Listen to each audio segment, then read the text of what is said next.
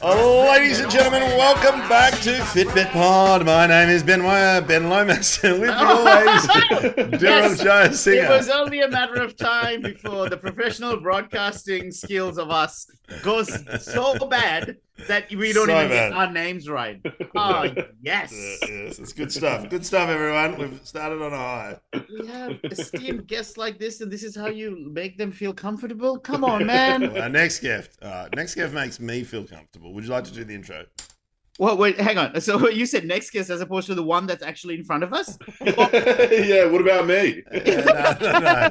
Next guest, please welcome. I was going to say something, but it'll come up. Folks, we have an incredible stand-up comedian, was a Raw National finalist, was a Best Newcomer nominee. His stand-up is fucking fantastic. Solid. And if you get a chance to see him, I think he's performing in Brisbane and Sydney. We'll find out from him soon. But please welcome the absolutely hilarious Lewis Garner. Thanks so much, boys. Thank you. Thanks for having me. Weird, we don't do plugs at the top, but just because it's on my mind. So you're in Brisbane right now? I'm in Sydney now, and then I go to Brisbane after this. When are your Sydney shows? So my Sydney show opens tonight, the 4th of May. So that would have been yesterday for our listeners listening on the day this drops. But yeah, are you doing anything? Sydney till the 7th. 7th is my last show, and then I'm in Brisbane the May 11th till the 14th. Nice one. So you just came off the back of a comedy festival season. How are you feeling? This would have been your third solo show? This was my, I'm not going to be mad at you for not realizing this, because a lot of people ask me if it was my first. This was my fifth solo. Number 5. Yeah, I think I have. When did you get Best Newcomer? Was that 2019? Under the radar. 2018. 2018. Okay. Yeah. So I counted that, and then I thought you had one on 22. COVID. I've done it. There's COVID. I've done a few shit shows that have really flown under the radar. Seriously, I've done a couple of festival shows that, looking back now, at the time I remember being like, I'm plugging this. You know, my numbers aren't great, and looking back now, I'm like, oh, they weren't good shows. Like, no wonder they had no buzz. Seriously. Right. But I can say that now because the one I just did, I'm really happy with. I've just done. This is what I was going to ask. So with those things, I always like to assume that we're all growing and evolving, right? And we're learning new things. Mm-hmm. What is it about that realization that you couldn't have then, but you do now? Like, what makes you like? Put it this way. What click? What's to say that in 5 years from now, you're not going to look at 2023 show and be like, oh, that was terrible. You know what I mean? Definitely. Like, what's the difference? And that might happen, but since I started stand-up, like 9 years ago or whatever, I always knew in my logical brain, and people would always tell me that you've got to be enjoying what you're doing on stage and being true to yourself on stage. You know, even if you are doing a character that's not you, it's still got to be an authentic version of you. Yeah. And I've always known that, like, in my logical brain, but this year, and I've had bits in the past that are authentically me, but this year, this whole hour feels like me. I've never had that before. That's almost every bit felt like me, and I've never had that before for a whole hour. Yeah, see, that's a good really metric. Clicked. So can I say then, because the reason I asked that question is because I'm reframing that for myself in a way where the difference between, say, 10 years down the track and looking back and saying, oh, this wasn't good versus this was the best I could do at the time. You know what I mean? There's a big difference between the two. Because I would say it's like looking at your year one drawings. You wouldn't say, hey, that's shit. Look at this shit fucking coloring that's done. You're like, no, that was pretty good for the time. Yeah. Because that's way what that I tell my kids when I see their drawings. No, but genuinely, there are, like, say, my 2019 show is objectively better than my 2015 show. However, I think my 2015 was better. I did better than I could at the time versus the 2019. I think I dropped, like, my standard that I was able to perform at was much higher than what I actually ended up doing. But I was giving myself that particular year was one whole show that I wanted to do all about the one topic and see if I can pull it off. And it was really hard. But I just know that I could have done better. Whereas 2015, even though it was not as good as 2019, I still felt like that was a better version of me. I don't know, or more closer to me doing my best. Does that make sense? Yep, 100%. That's what I've got that with my last year's show. My last year's show, I feel like, wasn't at the standard that I was at last year. Yeah, it was probably a couple years behind. Right. Whereas my 2018 show, when I got nominated, probably not as good. I hadn't been doing comedy as long, but for where I was at that point, that was definitely the best show I could have done. That's exactly the point I was trying to get to. It's funny because I feel like I was the same this year. I feel like it was the most fun I've ever had. But then it was also funny to see friends who, of course, I don't know, like when friends come, they watch you and they also support you and they also like to give you unsolicited feedback. And but it was like this year was the first year that like a big crew of mates, like 12 of them who I've known since I started, but they were all, it was just the nicest thing. They were like, it was the most you show we've seen in years. It was like, and also for them, like one of my mates, Engelman, he just turned around and just said, it's so nice to see that you've improved so much. And for me, that was like, I want to put that on a poster. My friend said I've improved. But it just felt so good because he's seen them all. Like, you know what I mean? Yeah. Like he's there. Yeah. And so, for part of me, it was just like, oh, it's nice. And then, I don't know if you had the same feeling. You're still going, but, I finished my 2 weeks and I wanted to keep going. Which is a good feeling to have. And what about, so the last time you and I got a chance to chat for long, you were still working as a teacher's aide? Are you still doing that or is it getting too hard with the touring? I'm still doing it, but it's getting, I would say, to a point where it's tricky to balance them, but I'm in an awkward position where I'm nearly successful enough as a comedian to drop it, but not quite. But it's hard to manage the time.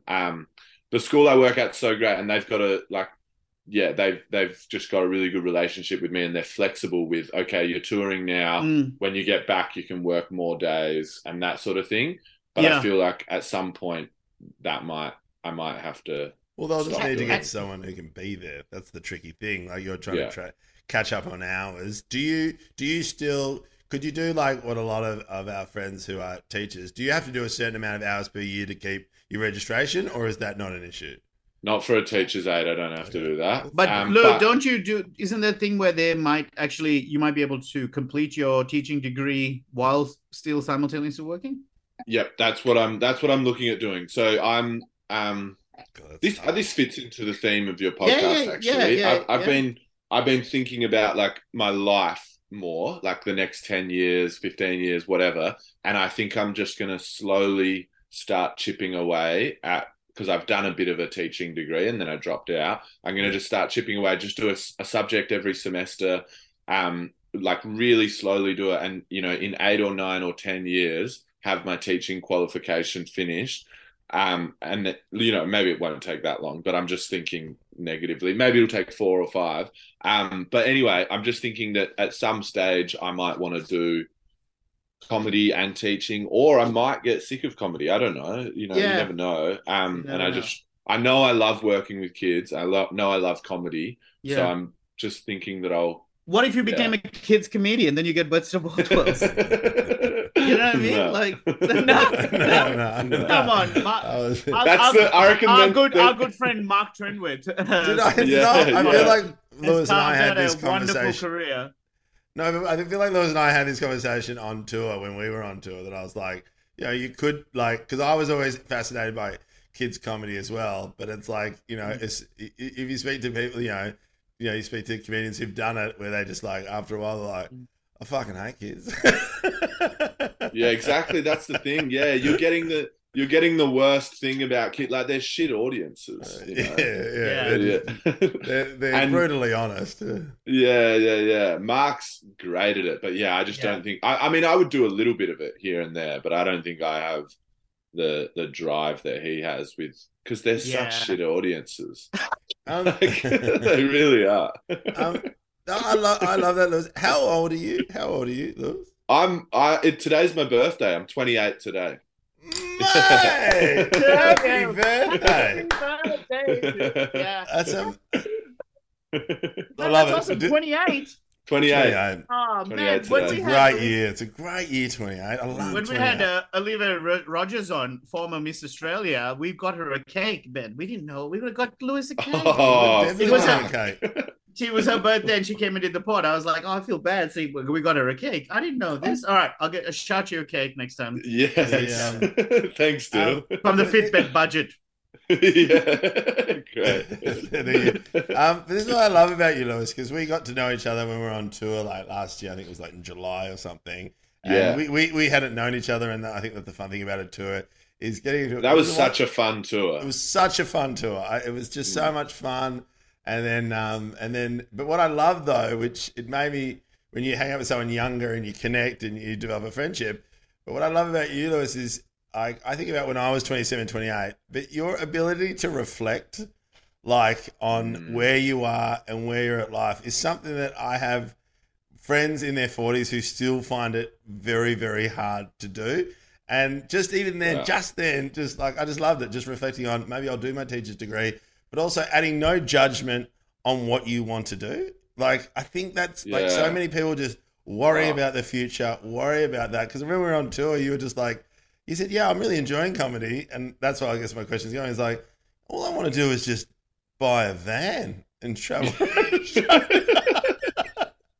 And did you end up buying the van? I got the van. I got the van. And I'm living his fucking dream. Yeah. That's such a nice comment, Lomas. That's really sweet. It's just I don't know. I remember one time, me and my brother, we went to Fitzroy Pool and we'd had a big night the night before. And you know when you have a big night and you're feeling a bit sad the next day, sort of thing. Yeah. And we were in the pool.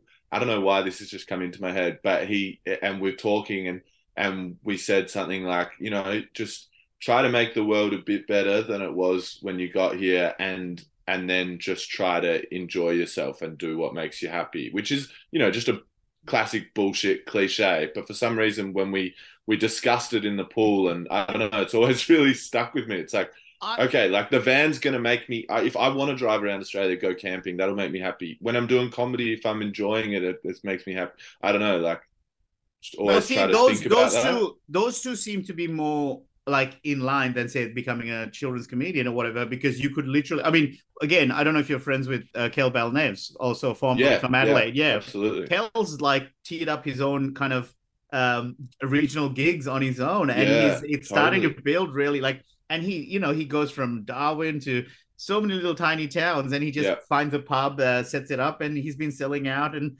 he's carving his own kind of like comedy tour, because and I cannot tell you how much I fucking love and respect him for that, because he's a cracking stand-up comedian and just not getting the shine that he deserves. So he said, fuck it, I'm not going to wait around for it. I'm just going to I love doing comedy. I love driving. I love my weird car. So I'm just going to get into it.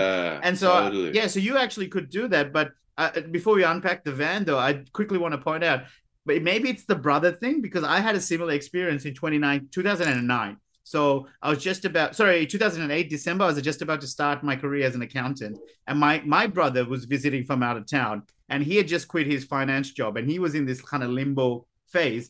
And I played him a Hamish and Andy clip, because it was a CD that I'd bought, and I was playing in different clips. And there was one particular clip that is where it was like a blooper reel, and they started laughing and they couldn't continue working. They had to go to a song or whatever. And we were both pissing ourselves. And when that ended, my brother goes, man, they're getting paid to have fun. Like, why not us?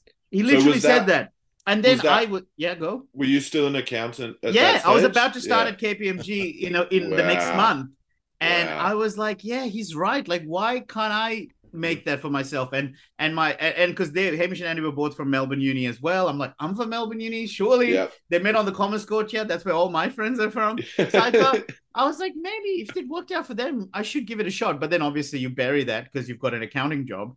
And so, but that was the seed. I reckon it might have something to do with siblings and connecting with your family. Yeah. But it's also, I just made me realize, and I could be wrong here, but it's also in our industry, I feel like there's a lot of big egos. It's just the nature of the biz. That's how it works. There's one right here.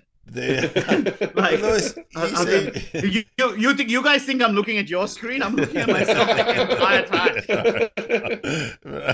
Can you blame me? Don't look at me. I'm you're looking good. Can't lie. But Lewis, you seem to have to a degree, but you seem to have yours in check. Have you always, do you, like, how does that come in? Can I add, I love this question. And can I add one more thing? Is this anything to do with the chat we had? Following up from Ben's question, would that have anything to do with our chat about mushrooms? Wow. And the ego death that comes with mushrooms. Yeah. Okay. I mean, possibly. I think I was going to say, I'll say, I think having older siblings who bully you in a friendly way. 2 older sisters, 1 older brother. Yeah, that's right. And who were always just so loving, but they never let you.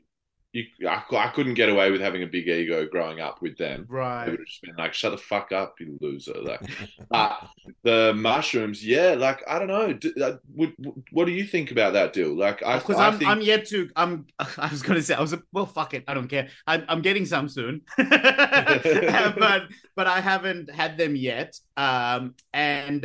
And I know that people who have never done it before in my world recently have bought all. I think everyone's kind of waking up to the realization of psilocybin and the health benefits around that. Yeah. And as long, obviously, there's still, the science is still very limited in terms of the way people react to different strains and stuff. Sure. So that's why that's why it's not like across the board cleared yet. But Johns Hopkins and all these different places in Australia as well, they're doing heaps of research on it. Yeah. Anyway, one of my people I know who has never done it before said they had one of the most profound experiences, and they came out of it with such a different perspective on their family, their career, themselves, and their role in the universe as well.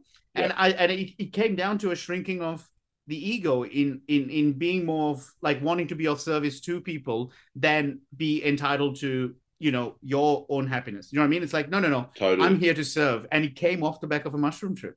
Yeah. Well, I think like the thing that I've always noticed is like the connectedness with like when you eat mushrooms, the connectedness with the earth, with the trees, and with the people you're around. Yeah. And you have the moment that I've had, and I don't know if it's an ego death, but the realization I've had is, there's actually no space between all of us. We're all just this living thing, and we all feed into each other. And yeah, I guess there's no individual you and I. It's all interconnected in some way. It sounds so hippie.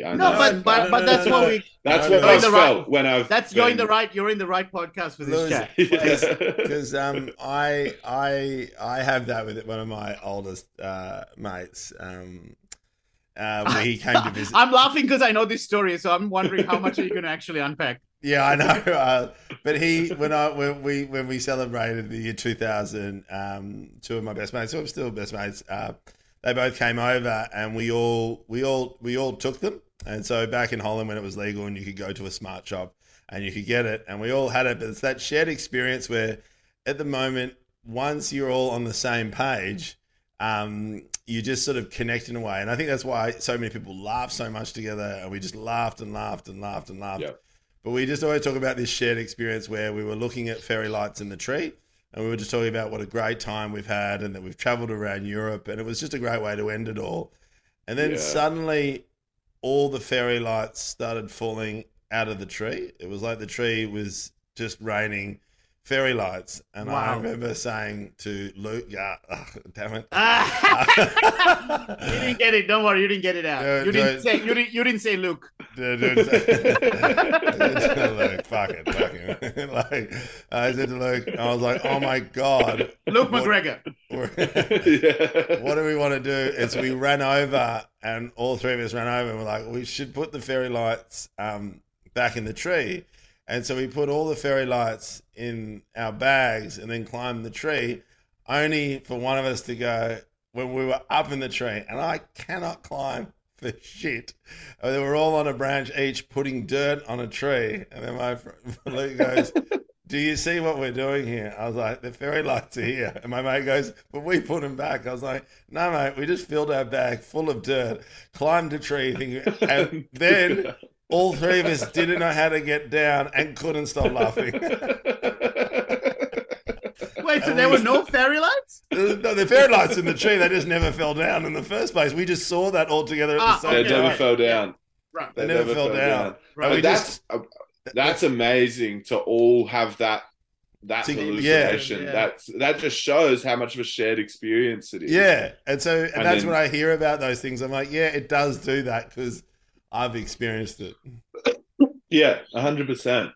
Yeah, and that connectedness. I got a coffee the other day in Carlton.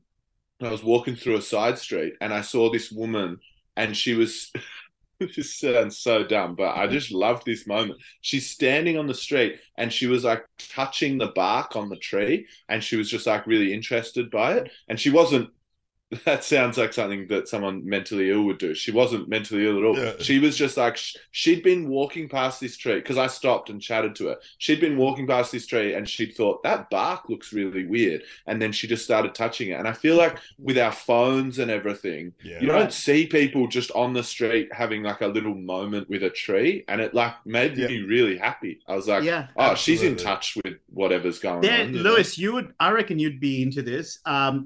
The Botanical Gardens runs a tour. I've spoken about this on the podcast in 2019, I believe. A tour called a forest shower. It's called, or forest bath, and it's a Japanese technique called Shinrin Yoku, I believe. And it's kind of like, it's a meditative therapy, which is actually subsidized like by the equivalent of Medicare in Japan. So that's how much they back it. Wow. You know, and it's basically in the one in the Botanical Gardens is along these lines. It's almost like tapping into the 5 different senses.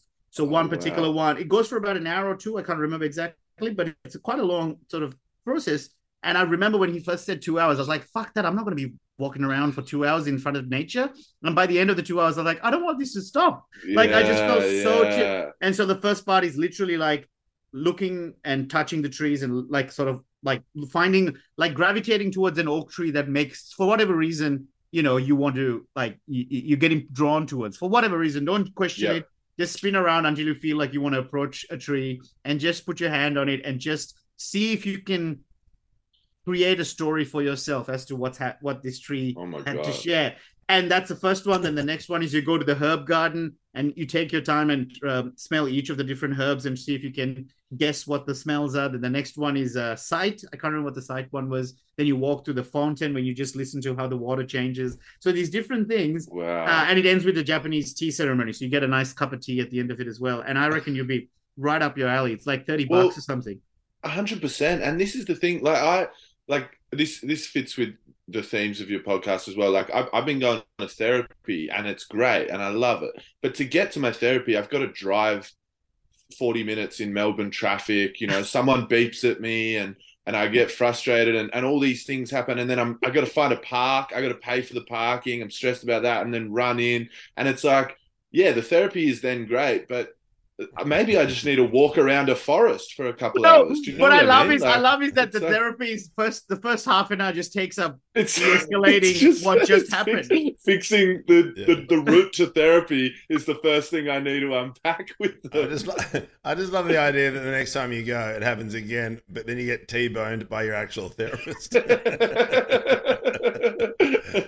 Come on. I'm paying for this. Jesus. The other one to get in touch with nature is, I guess I'm lucky enough to do it as well, but in the school holidays, it's a big part of what I do with the kids is we've got to get out and we've got to go bush. If it's not bush, it's beach, and if we can combine the two, and we always go down to Aries. But it's the same thing where we go with one of my besties, Glenn, who is a horticulturalist. And so there's nothing more fun than actually going out and then seeing nature and getting in touch with it, but then learning with the kids as well, which is a whole thing where it's just like I always forget that I can learn with them as well and then get excited about a particular berry and then get told that whether we can eat it or not. Or we went, mushroom picking, which was, I don't like mushrooms. I've never liked them. But my God, is mushroom picking so much fun, right? Yeah. And I spend the whole time looking for the magic ones.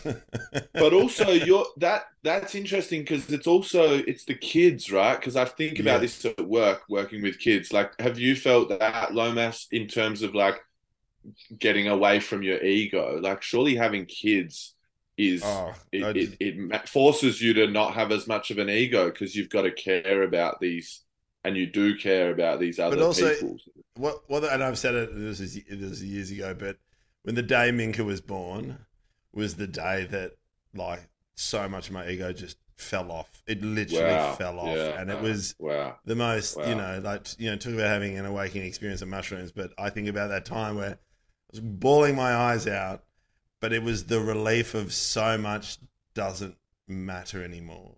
That the importance is just shifted. And what I held and what affected my ego was just, and I was so funny because my dad always talks about me calling him the day Minka was born, and so seconds later, and he always goes, "Your voice changed." Like since that moment, it's like we bonded closer as a dad because finally I understood what he went through and what he has and why all the conflicts, what he'd done, what he'd sacrificed, like all these things. And that was day one. And like, sure, the feelings have changed, but it's still that thing at the end. It was like your ego gets in checked as well, but also a big part of it disappears whether you like it or not. So now I'm torn because on the one hand, it sounds like it'll be healthy for me to have a child, but for the ego side of it alone, you know what I mean? But on the other hand, I doubt whether I'm not going to see that baby and go, oh my God, look what my cum made. Like, I just how good am I?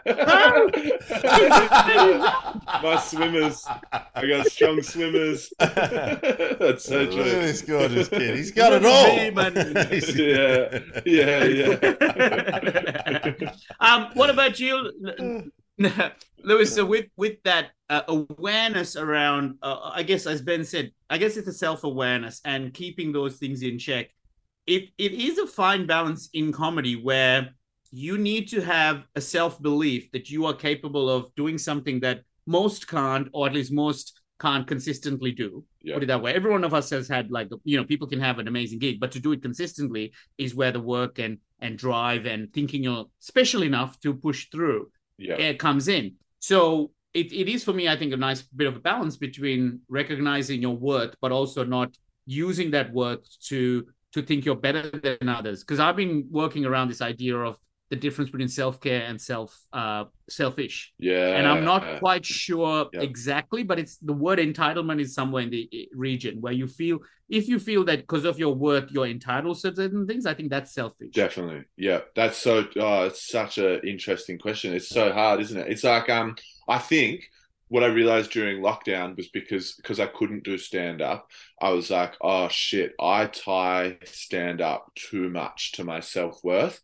because when it was taken away, I felt really shit about myself. And so it's like, this is a part of me and I love doing it, but my worth as a person, like all of us as people, can't be defined by my occupation. And I don't know how to do that. That's like something I'm working on. But at least trying to keep that separate. At least you're on the start of it because especially this particular type of start of it. I think you're doing it. And like, whether it's acting or any kind of anything that basically has a an element of you have to outsource the longevity to other people, that's a dangerous one to hang your self-worth to, because you're not as in control of what a reviewer thinks, whether you get booked for this thing, whether you win an award or nominated, or even if the crowds are laughing or not. You're outsourcing a lot of that to other people rather than finding it from within. And it's funny you mentioned that because I had my version of it was in 2018, I think it was, or 2018, because I was very determined to become sexually confident while I was still fat. Like, I didn't want to lose weight and then start being, feeling attractive. I was like, no, it's important that I recognize that my weight has nothing to do with my attractiveness to people or whatever. And I did that. I felt confident and I started dating a lot better and stuff like that. And finally enough, that's when the weight came off. But then when I went to Edinburgh, I matched with this person on Tinder. And I went on the date and I realized I wasn't confident. And I was like, what the fuck? Why? What? I found myself really like falling back into my own old nervous, needy kind of desperate vibes. And I was like, what the fuck is that? And it hit me. It's because I realized she doesn't know that I have a profile in Australia. And my self-worth was purely linked to the work I do here, as opposed to actually feeling good about myself. And I called my therapist, like, when I got back, I'm like, we got more work to do. What if I'm like, there's too much self-will attached to my job. And so when the pandemic hit, I'd actually got ahead of it. Like, I was already ready. And I think, Blomas, I remember telling you on the pod, the big realization for me was that when the pandemic was that, what I really get out of stand-up is that I love to talk about myself. I've just found a way to monetize a really annoying party trait. Like I've just made people pay me to do something that most people would find annoying, But because of that, I realized, okay, well, if that's what I'm getting out of this, then I want to make sure it's worthwhile. Whatever I'm saying is worth sharing. You know what I mean? So it almost gave me a purpose back to the material that I'm doing. So say, for example, this year's show with the heart attack, a big part of the drive to dig deep and try and talk about the stuff that was scary was to go, you know what? I wish I'd known these things a couple of years ago, and maybe I would have got my cholesterol a bit under control. Yeah. So that's kind of where I've now reframed all my stand-up as to, is this worth sharing? And hopefully it's funny. Definitely. Yeah. And it's like, do I want to share this? Do I want to talk about this? Like, I reckon in some ways, the best sets, like, those sets, both of you, where like, you're not crushing, you're not doing that well, but you're still finding a way to have fun because you're like, well, I like this material and I'm gonna enjoy this set, and they're not laughing loudly, they're not hating it, but you don't get inside your head of like, oh shit, because you're not getting as much validation as you want, but you're not relying on the validation. You're like, I'm okay, I'm still gonna enjoy this. That's Club Voltaire for me. It's a small crowd, 6, 7, 8 people.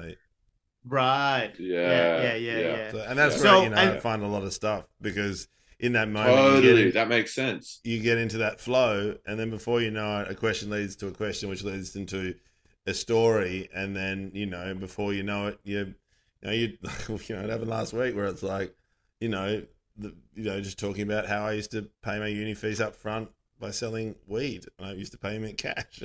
And I had never thought about that story until it somehow stop. That's wild. Stop the press. Wait. Do you not remember 2 years ago you got mad at me because I kept calling you a drug dealer, and you're like, I'm not a drug dealer? I do remember that. I forgot about that. You just volunteered that information. I know.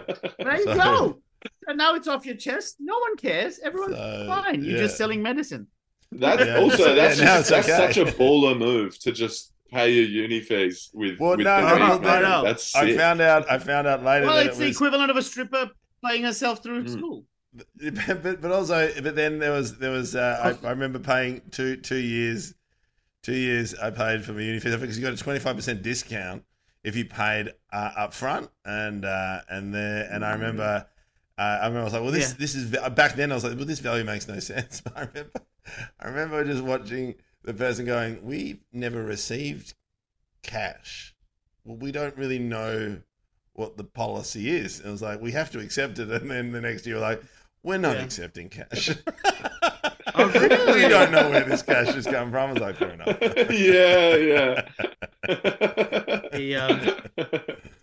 I think it's So with that though, Lewis, I just noticed as well. Just to shift a bit, I saw you having a little vapey vape. Ben and I were talking about this just before you got on, which was about, is it about to get banned, and how do you feel about that?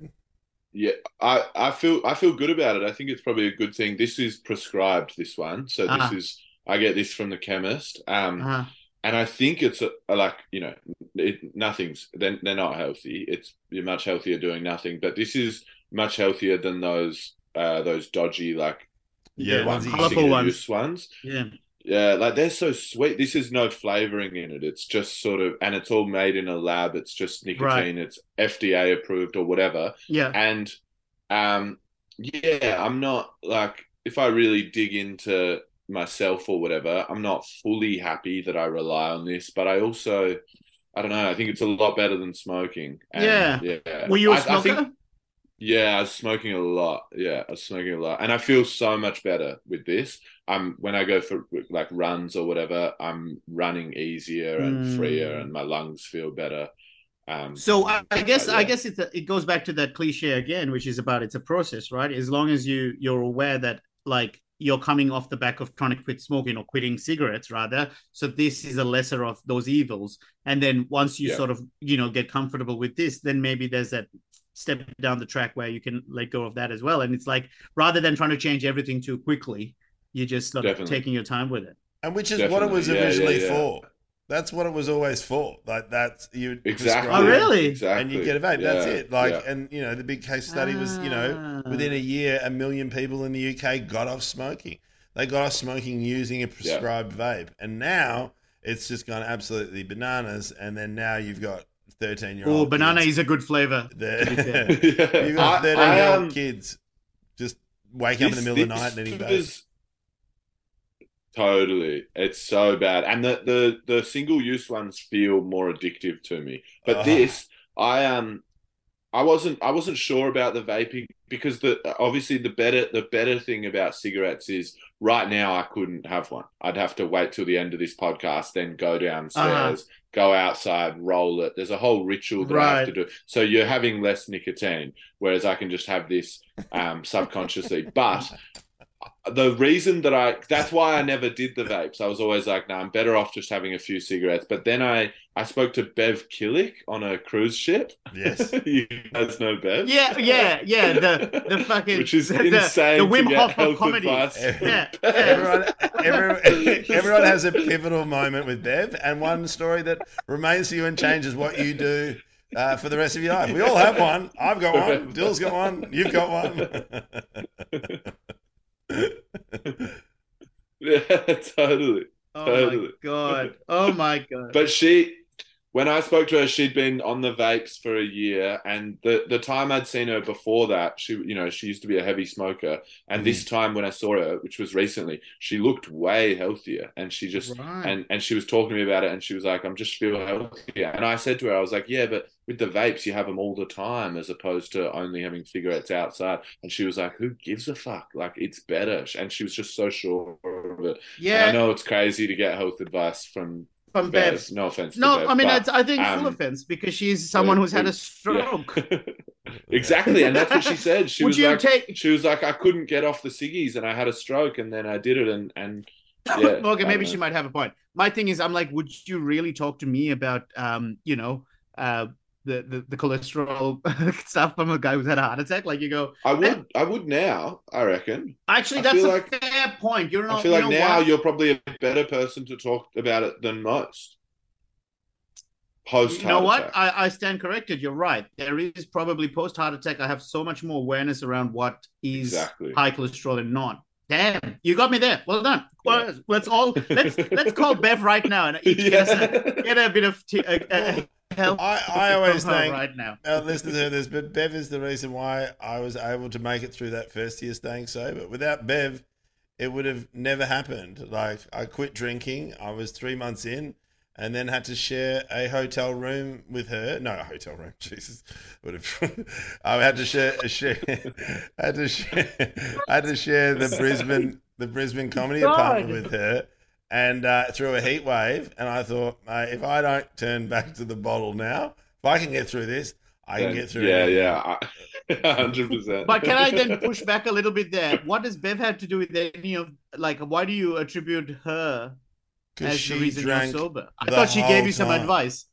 She gravy drank the whole time. Like, when you're around someone who just drinks the whole time, all you want to do is drink. And then when she makes you hold a Humphrey Bee bear while she's wearing nothing but underwear so she can take photos and put it on the internet to try and sell it on eBay, you lose your fucking shit. I feel like we need to report this to HR. All right. Well, Bev aside, we stumbled on it, and I'm glad we got there organically. So you like running? Yep, I like running a lot. Particularly for my go-to? It's the one that I go to the gym as well, but for my head, which is the main thing I'm trying to work on, that running there's no substitute for running. Running's the best thing for my mental health, I reckon, that I've found. And I notice when I go a couple of weeks without going for a run, I'm like, oh, why do I feel fucking bit mopey and a bit, and it makes a big difference for me. And Do Princess both you Park? guys run? Laps of Princess Park? Yeah. Yeah, beauty. I love it. Ben, you don't do as much because of your legs, yeah? Yeah, I don't do it as much as my ankle. I'd Ankle. love to do more of it. I got into it and was able to do 5Ks, but the ankle doesn't like it as much. Yeah. I do very small distances. I'm not like you. Like I do 3Ks twice a week, and that'll do for you. me, and that my mental health is good. And I met a guy in Edinburgh I was sharing a situation with, and he every day just runs 3Ks or 2.5, something like that. Nothing more, nothing less, but he does it every day. Yeah. And I think that's almost a better system than doing one marathon and never running again. Yeah. You know what I mean? Like, totally. Like, you ran a marathon, but okay, what have you done since? You know what I mean? Whereas he's like, just 3Ks, it's small enough to commit to, but long enough to actually have an impact. So I think that's pretty good, man. Is that a lap of Princess Park? Is that what that is? 3Ks? 3Ks is at one lap of Princess Park. Yeah, that's what I do. That's a decent nudge. It's such a nice run for people who don't know. It's beautiful. It's such a stunning park, and also there's a real sense of community. Like that, they do a lot of park runs there, and at the end of the day, with the uni nearby, it's a real nice vibe. It's not just you jogging by yourself. Good. It's a whole bunch of people. Yeah, it's cute. I like that. Do you have a preference, clockwise or anti-clockwise? I go. You go anti around Princess Park. I go anti-clockwise. Yeah, I'm anti Princess Park, but Botanical Gardens I'm clockwise, and I don't know why. Just because every Saturday is usually my Princess Park day, and like Botanical is like Sunday or Thursday, and so it's just fun because during the lockdown that's what happened. I picked a different park for a different one just so it feels different, because otherwise I'm just seeing the same shit every day. Definitely. So it became this routine where I had these little spots that I would split my runs around, and so Princess is one of the best ones because it's flatter for starters. Exactly. And you can actually fang it. That's when I do my 5K trials and shit. Yeah. And what about and so we've got a lot of stuff to cover off normally, but we've just ticked them off like a fucking champion. Do you I'd love to finish off by talking about something you do mention on stage, so I hope you're not uncomfortable talking about it here, which is that you don't have hearing in one of your ears. Yeah. And which ear is that? That's my left ear. And so it's your left ear. And is that something you were born with, or it happened over time? No, that happened kind of quite suddenly. When I was 8 years old, I went camping on the Murray River, and I swam. This is what my dad reckons it comes from. Well, I guess we'll never know. But I got an infection in my ear, and it's called a cholesteatoma. It just corrodes. It latches onto the bones. I think you've got 3 small bones in your ear, which are all really important for hearing, and it latches onto them and corrodes them. And if you don't catch it, eventually it would corrode into your head and into your brain. And it's just like a disease sort of thing. Yeah. Don't put that on the Murray River Tourist Information Center. So unlucky. Like so unlucky. The doctor said when they found it, she was just like, "This is 1,000,000 to 1." This bacteria does exist in rivers, but it's so unlucky. Right. And then I had to have surgery, and maybe this is an ego thing as well, or just I don't know, like a fragility or an appreciation of life, because I had to have all these major surgeries from then on every few months, and they'd cut it open, they'd like get to the bone. So in the left ear, they had to remove 2 of the bones because they'd been destroyed, and then scrape out all the infection. And then they close it all over. But then 4 or 5 months later, once you've recovered, they have to go back in and just make sure it hasn't grown back. And every time they'd be like, "We're just going to make sure it hasn't grown back. And if it hasn't grown back, you're done." And that happened about 15 times up until I was 17. Twice a year, at least yearly, and sometimes twice a year, I'd have these major surgeries. And every time they'd be like, I'd wake up from the anesthetic and I'd be like, "Oh, I really hope they say it wasn't there." And they'd be like, "Sorry, mate, it was still there. We're going to have to do another one in 4 months." And it's just like, fucking hell. What was the period? How many years? That from when I was 8 till I think I had my final operation at 16 or 17 years. So let's say 8 years, and twice a year. Yeah, sometimes once a year, but Wow. usually twice a year. Yeah, yeah. So there you go. That's what you probably, in terms of your mental health, we can just draw it straight from that. Like, Yeah, yeah. I think having to go But you're through right, Lewis. medical You're stuff. right. You're so right. Like you said, like to go through that. That's as a kid to go through that and then have to have the self reflection is talk about checking in with yourself. You had to do that every time. I That think is so. Yeah, amazing. That is absolutely yeah. amazing because that's a traumatic.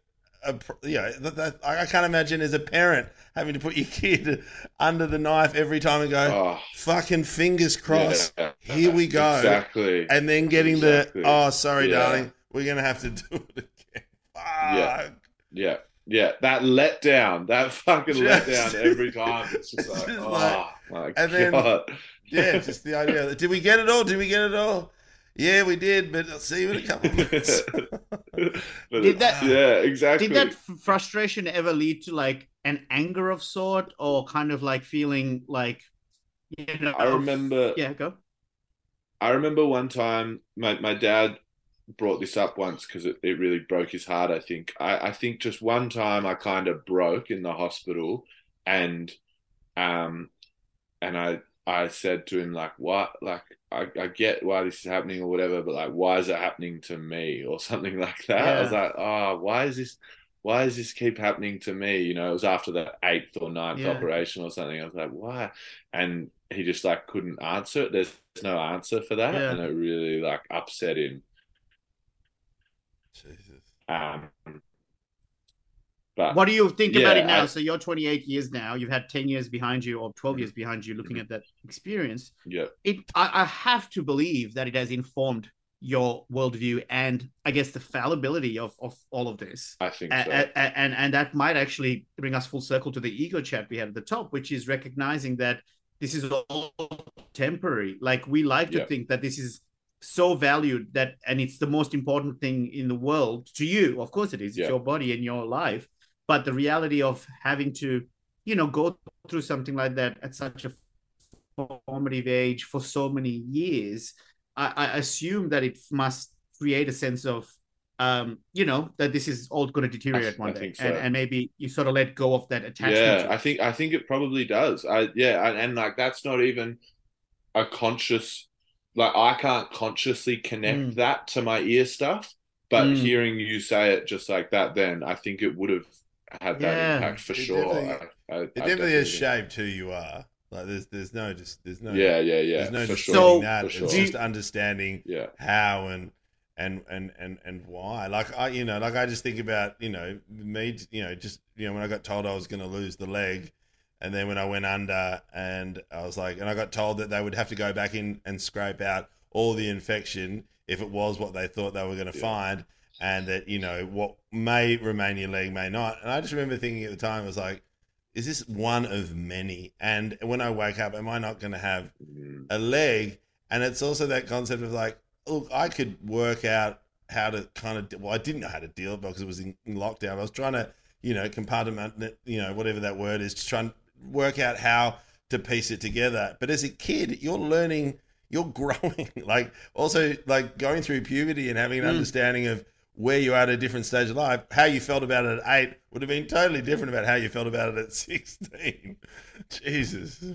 totally, totally. Yeah, yeah. I think I was grappling with it through all those years, and I think that like everyone grapples with shit as they grow up, but I reckon grappling with that on top of it maybe made me, because I've been having like since I was like 17, 18 years old, like people always thought I was older than I am, like in conversation and stuff, and I think I just maybe had to grow up quicker and mm, deal with that like death and yeah. fucking illness and all that shit from a really young age Yeah, maybe. potential, of course, because it's nothing accelerates, maturity than realizing your time on Earth is limited, or that these Yeah. things aren't forever. And I think that makes perfect sense. What would your best shot at an answer be if that was you being asked that question by a 12-year-old Lewis Garnham, saying, "Why is this happening to me?" Given the Wow. experience now that you've had in now, and you've had a little bit more life behind you, Yeah. What would your best attempt at trying to explain?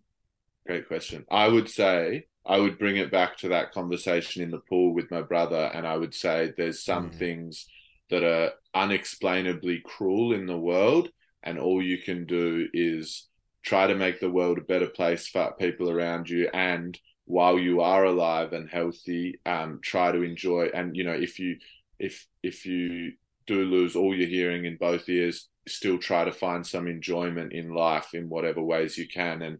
And the only thing you can control is yourself and how you react to things. So try to enjoy life, and don't try to look for answers that are. So there's unexplainable cruelty in the world, and you can't find answers for that. That is such a beautiful place to end the pod. I think I'm genuinely having some tears in my eyes there, because you're right, man. Good. You're so fucking right. Like the unexplainable cruelty thing is just such a powerful phrase, because that's all it is. Sometimes it is just cruel, and it fucking sucks, and it's hard not to feel, take it personally. It's hard not to take it personally. Exactly. But the reality is those get dealt out plenty of times a day across the world, and much worse than what I have. But that's the thing. But your perspective is your perspective, right? You can't. There's no way to. I mean, we can slightly empathize with someone having worse, but really, when you're going through the worst thing you've gone through, it's still the worst. You know what I mean? And I don't. That's why I'm very anti the phrase third world problems, or first world problems, because I understand the idea of checking your privilege, but I feel like it dismisses individual struggle. Because collectively there's privilege, but individual struggle does not need to be diminished just because they are offered a certain advantage, But man, that's such a wonderful, wonderful place to finish on, man. So thank you, first of all, for sharing all of that. Man, I didn't know we were going to get so deep. That was enjoyable. We traversed the phrase. Lewis, you know what? I knew we definitely would. That's what I was looking forward to it. Purely for that reason. It was like I had an idea of how the pod would go, and I thoroughly enjoyed it. And we can't thank you enough for being on. Thank you so much for having me. Where can people find Lewis Garnham Comedy, or just Lewis Garnham on Instagram? Yeah, Instagram, Lou Garnham, Lew Garnham. Garnham. I am Daryl J and Ben Lomas Comic. And I have my tour still going. I'm going to be in Brisbane tonight when you're hearing this, on May the 5th at the Tivoli. And I'll be at the Sydney Comedy Store tomorrow and Sunday doing my show Heartstopper. And then June 10th, I'm in Wagga Wagga. And in July, I'll be in Bali. Come check us out. And 31st of June and the 1st of July, Fit Businesses, I will be in Sydney at the Comedy Store. So I'll send through the links, and then we'll do it. But Lewis, thank you so much for being you, and we'd love to have you on the pod again sometime. Yeah, tickets for Lewis's show. Sorry, I should say comedy.com.au to find information about the shows. Cool. Okay. Thank you. That was amazing. Thanks so much for having me. Thanks, guys. Cheers.